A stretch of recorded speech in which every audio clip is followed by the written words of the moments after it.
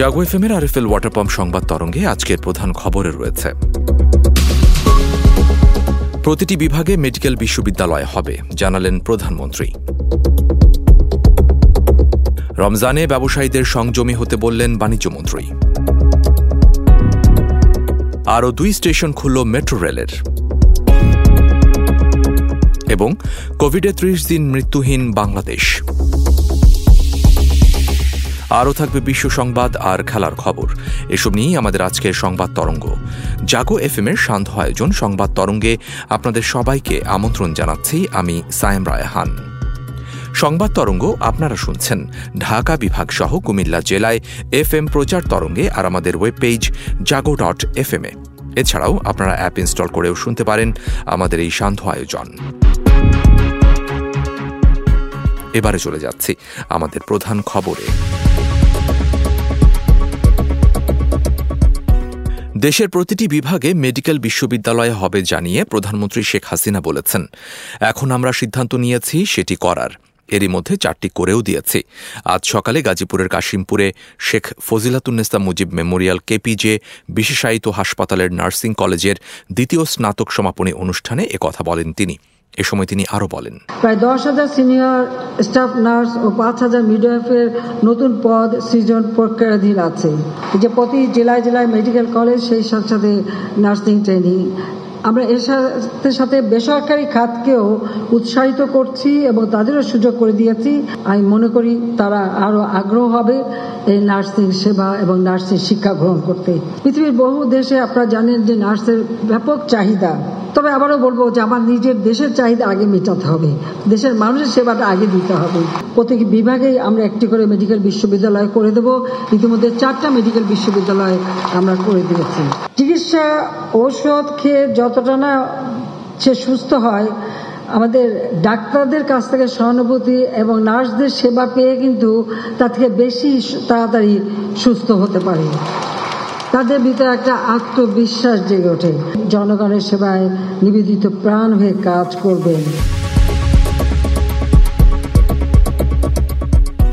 পবিত্র রমজান মাসে ব্যবসায়ীদের সংযমী হতে আহ্বান জানিয়েছেন বাণিজ্যমন্ত্রী টিপু মুনশি। তিনি বলেন, একটুখানি সংযমী হওয়া দরকার আপনাদের।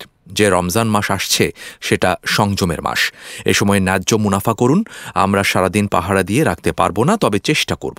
আজ বঙ্গবন্ধু আন্তর্জাতিক সম্মেলন কেন্দ্রে বিশ্ব ভোক্তা অধিকার দিবস উপলক্ষে এক আলোচনা সভায় এসব কথা বলেন মন্ত্রী।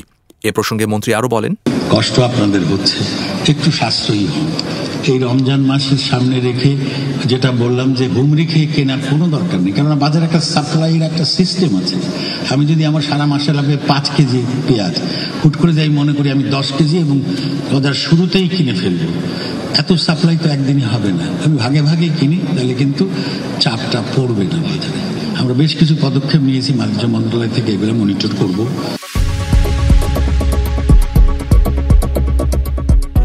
ঢাকার প্রথম মেট্রো রেলের 6ষ্ঠ ও 7ম স্টেশন হিসেবে কাজীপাড়া ও মিরপুর 11 স্টেশন খুলে দেওয়া হয়েছে যাত্রীদের জন্য।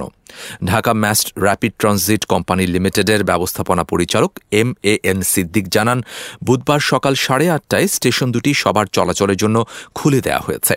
আজ 2টি স্টেশন খুলে দেওয়ার ফলে মোট 7টি স্টেশন চালু হল।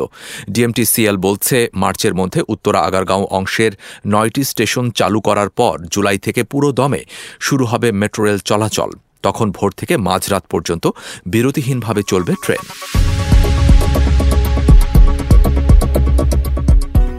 টানা 30 দিন দেশে করোনা ভাইরাসে কারোর মৃত্যু হয়নি। গত একদিনে আরও 9 জনের শরীরে এ ভাইরাসের সংক্রমণ ধরা পড়েছে। স্বাস্থ্য অধিদপ্তর জানিয়েছে, বুধবার সকাল পর্যন্ত আগের 24 ঘণ্টায় 1663টি নমুনা পরীক্ষা করে নতুন ওই 9 রোগী শনাক্ত হয়। তাতে দিনে শনাক্তের হার হয়েছে 0.55%, যা আগের দিনেও একই ছিল।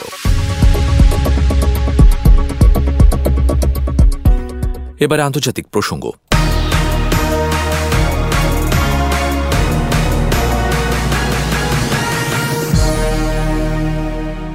রাশিয়া ইউক্রেন যুদ্ধের কারণে 2022 সালে অস্ত্র কেনাবেচা দ্বিগুণ হয়েছে।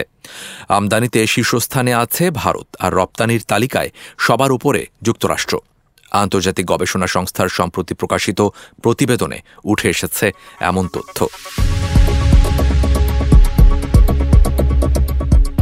করোনা মহামারী নিয়ে আশার কথা শোনালেন বিশ্ব স্বাস্থ্য সংস্থার প্রধান তেদ্রোস আধানম গেব্রিয়েসুস। চলতি বছরই প্রাণঘাতী এ ভাইরাস থেকে মুক্তি মিলতে যাচ্ছে বলে ধারণা তার।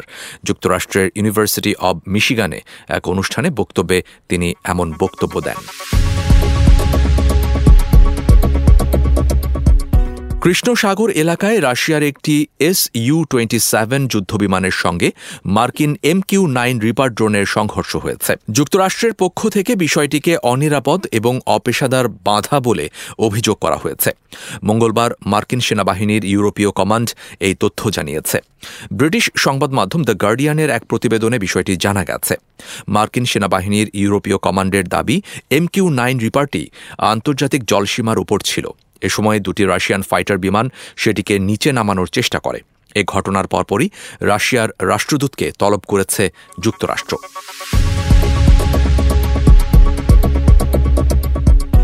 দক্ষিণ আমেরিকার দেশ আর্জেন্টিনায় মূল্যস্ফীতি ১০০%-এরও বেশি বৃদ্ধি পেয়েছে। দেশটির national institute of statistics and census মঙ্গলবার ফেব্রুয়ারি মাসের একটি প্রতিবেদন প্রকাশ করে। সেখানে আর্জেন্টিনার বার্ষিক মূল্যস্ফীতি ১০২.৫% চিহ্নিত হয়েছে। গত কয়েক দশক ধরে চরম অর্থনৈতিক সংকটে ভুগতে থাকায় এমন পরিস্থিতির সৃষ্টি হয়েছে বলে জানায় INDEC। এবারে সামাজিক যোগাযোগ মাধ্যমে সর্বাধিক আলোচিত বিষয় নিয়ে থাকছে আমাদের এবারের আয়োজন। রাশিয়া থেকে পশ্চিমা কোম্পানিগুলো ব্যবসা গুটিয়ে নেয় মস্কোর প্রতি বন্ধুত্বের হাত বাড়িয়ে দিয়েছে বেইজিং। এতে পশ্চিমা নিষেধাজ্ঞার পর চীনা প্রযুক্তি কোম্পানিগুলো এখন ক্রমশ দখল করে নিচ্ছে রাশিয়ার বাজার।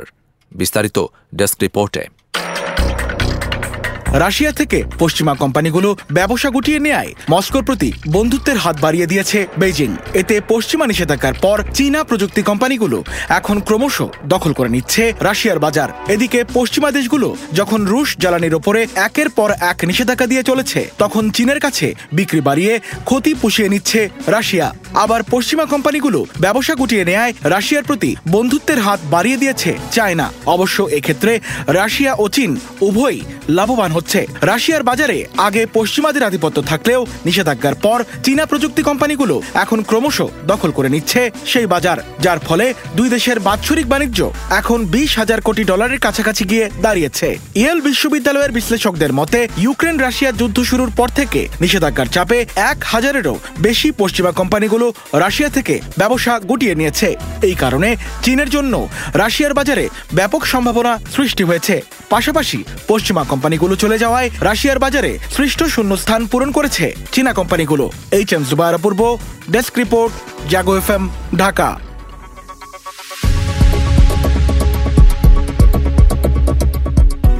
পৃথিবীর ফুসফুস খ্যাত ব্রাজিলের চিরহরিৎ বন অ্যামাজন নিধনে আবারও রেকর্ড হয়েছে। চলতি বছরের ফেব্রুয়ারি মাসে বন নিধন সর্বোচ্চ পর্যায়ে পৌঁছেছে। বিস্তারিত প্রতিবেদনে। পৃথিবীর ফুসফুস খ্যাত ব্রাজিলের চিরহরিৎ বন অ্যামাজন নিধনে আবারও রেকর্ড হয়েছে। চলতি বছরের ফেব্রুয়ারি মাসে বন নিধন সর্বোচ্চ পর্যায়ে পৌঁছেছে। বিষয়টি নতুন প্রেসিডেন্ট লুলা দি সিলভার জন্য বড় চ্যালেঞ্জ বলে মনে করা হচ্ছে।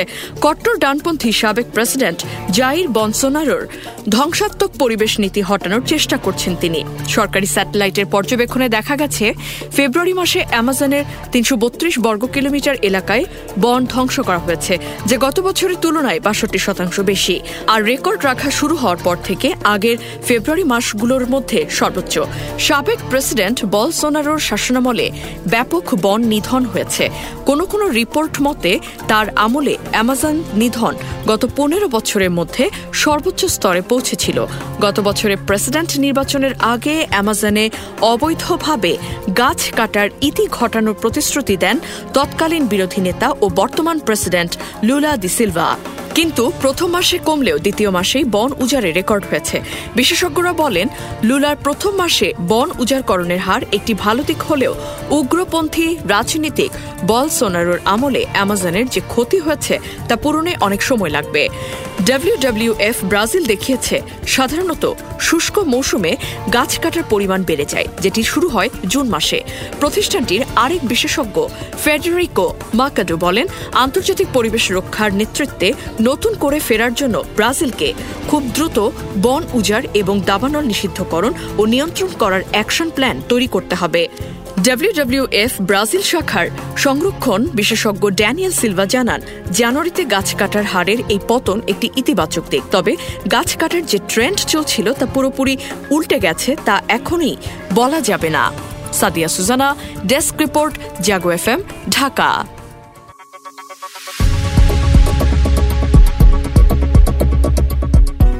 এবারে খেলার খবর।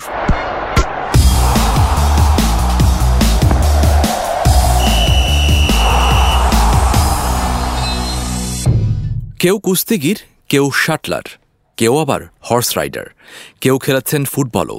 এরকম বিভিন্ন ডিসিপ্লিনের খেলোয়াড় নিয়ে তৈরি করা দল নিয়ে বঙ্গবন্ধু কাপ আন্তর্জাতিক কাবাডি টুর্নামেন্ট খেলতে ঢাকায় এসেছে আর্জেন্টিনা। বঙ্গবন্ধু কাপ তৃতীয় কাবাডি আন্তর্জাতিক টুর্নামেন্টের প্রথম ম্যাচে ইরাকের কাছে হারের পর মঙ্গলবার তারা ধরাশায়ী হয়েছে স্বাগতিক বাংলাদেশের কাছে।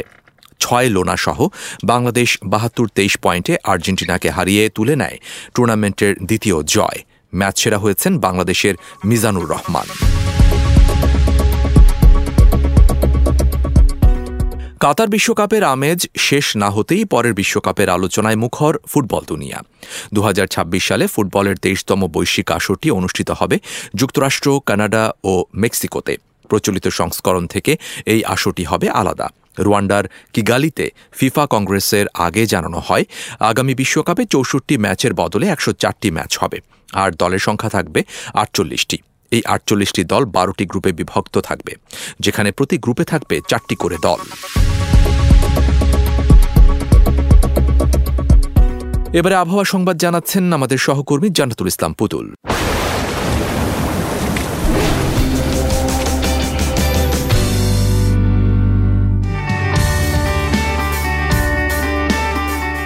ধন্যবাদ আপনাকে। জানিয়ে দিচ্ছি আজ সকাল 9টা থেকে পরবর্তী 24 ঘন্টার আবহাওয়ার পূর্বাভাসে বলা হয়েছে ময়মনসিংহ, ঢাকা, খুলনা, বরিশাল, চট্টগ্রাম ও সিলেট বিভাগের 2-1 জায়গায় অস্থায়ীভাবে দমকা ঝোড়ো হাওয়া সহ বৃষ্টি, বজ্রসহ বৃষ্টি হতে পারে। এছাড়া দেশের অন্যত্র অস্থায়ীভাবে আংশিক মেঘলা আকাশ সহ আবহাওয়া প্রধানত শুষ্ক থাকতে পারে।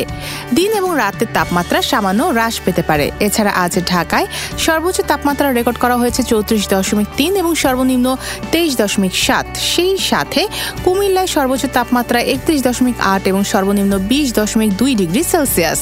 আজ ঢাকায় সূর্যাস্ত সন্ধ্যা 6টা 7 মিনিটে এবং আগামীকাল ঢাকায় সূর্যোদয় ভোর 6টা 7 মিনিটে। এই ছিল আমার হাতে থাকা আবহাওয়ার পূর্বাভাস। ফিরে যাচ্ছি স্টুডিওতে। এতক্ষণ আবহাওয়ার সংবাদ জানাচ্ছিলেন আমাদের সহকর্মী জান্নাতুল ইসলাম পুতুল। ধন্যবাদ আপনাকে।